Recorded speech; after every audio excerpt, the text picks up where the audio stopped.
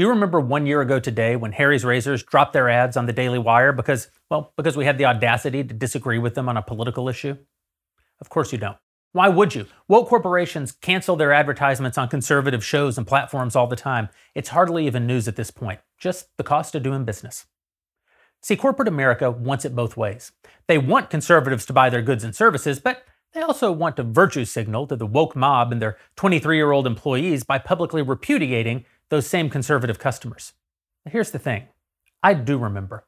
I remember every time one of these cowardly companies betrays us, and it is a betrayal, make no mistake. They know our politics before they advertise with us. It's why they advertise with us. We reach a large audience. They want that audience to buy their goods and services. We go out of our way to make absolutely sure they know what we're about before they get into business with us, and they get into business with us anyway because it works. They're happy that we leverage our personal credibility to tell our audience about their products. We're happy too.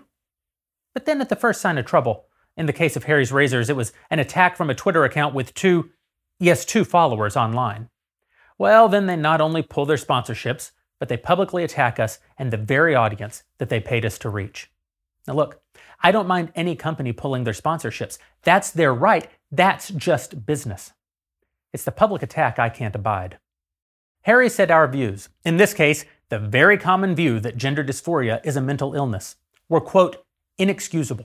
They said it publicly, showing the whole world how pure they are, of course, but also signaling to all of our other advertisers that the only excusable thing to do would be to also cancel on us. See, that makes it a direct attack on our business and a direct attack on our audience, too. So what are we to do? Well, what conservatives have been doing for years is lose. We're supposed to take the L. We're supposed to get a little poorer. We're supposed to hire fewer people. We're supposed to be a little less profitable. And of course, we bitch. Oh, how we complain. The left is terrible. It's cancel culture. They're trying to silence us. And then we beg. We beg for donations mostly. Stand up to the censorious left, we shout, by sending us your money. And what you get for your money is, well, more losing and more bitching and more begging. That's economic incentive at work. As far as actual action, at most, we might rally for a good old-fashioned boycott. Boycotts, of course, cost the offending company in question virtually nothing, and they're over in virtually no time. Of course they are. Because in the end, we still need those products. Nike may endorse Colin Kaepernick, but we still need good shoes. Hollywood may sucker punch us every time we turn on the TV, but we still need good entertainment. Harry's may call us inexcusable, but you still need a good shave. Well, I'm tired of losing. I want to win for a change. I want to create culture, and I want to have a freaking good time doing it because losing sucks. That's why today, the Daily Wire is launching Jeremy's Razors, a direct competitor to Harry's, where people with inexcusable values like mine can get a great razor without having to give their money to people who clearly hate them. It's why the Daily Wire launched its own film company last year, so people, again, with inexcusable values like mine can get great entertainment without giving their money to people who clearly hate them. It's why the Daily Wire is in the podcasting business, and the news business, and the commentary business, and the technology business. Business, mind you, not charity. We're a for-profit company. We don't make our money by complaining and begging. We make our money by building value and selling it to people who think it's worth buying. We win by winning. The left is happy to bifurcate the culture, to rip it in two. They're convinced they'll pay no economic price for this because they know what I know. You still need those goods and services. So in order to win, we have to rip the economy in two.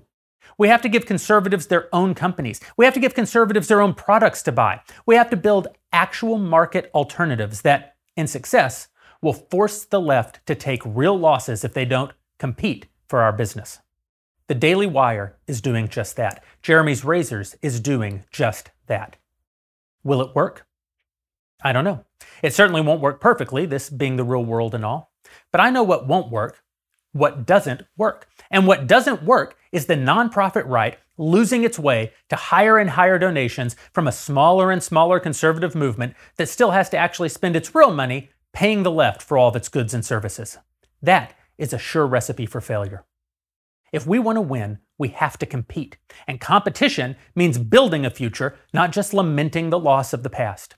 It means fighting in the economy and culture, not just complaining about the loss of the economy and culture. It means starting for-profit companies that create actual economic incentives for better behavior. That's what animates me. That's what drives the Daily Wire. That's the real fight. If you want a better future, you have to build it.